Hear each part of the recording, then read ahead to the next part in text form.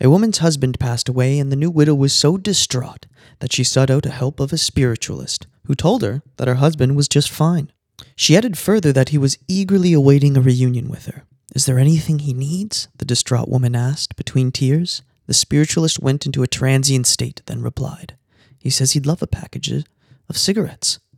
"I'll send a carton immediately," the woman said joyfully. "But did he say where I should send them?" "No," replied the seer somberly, "but he didn't ask for matches."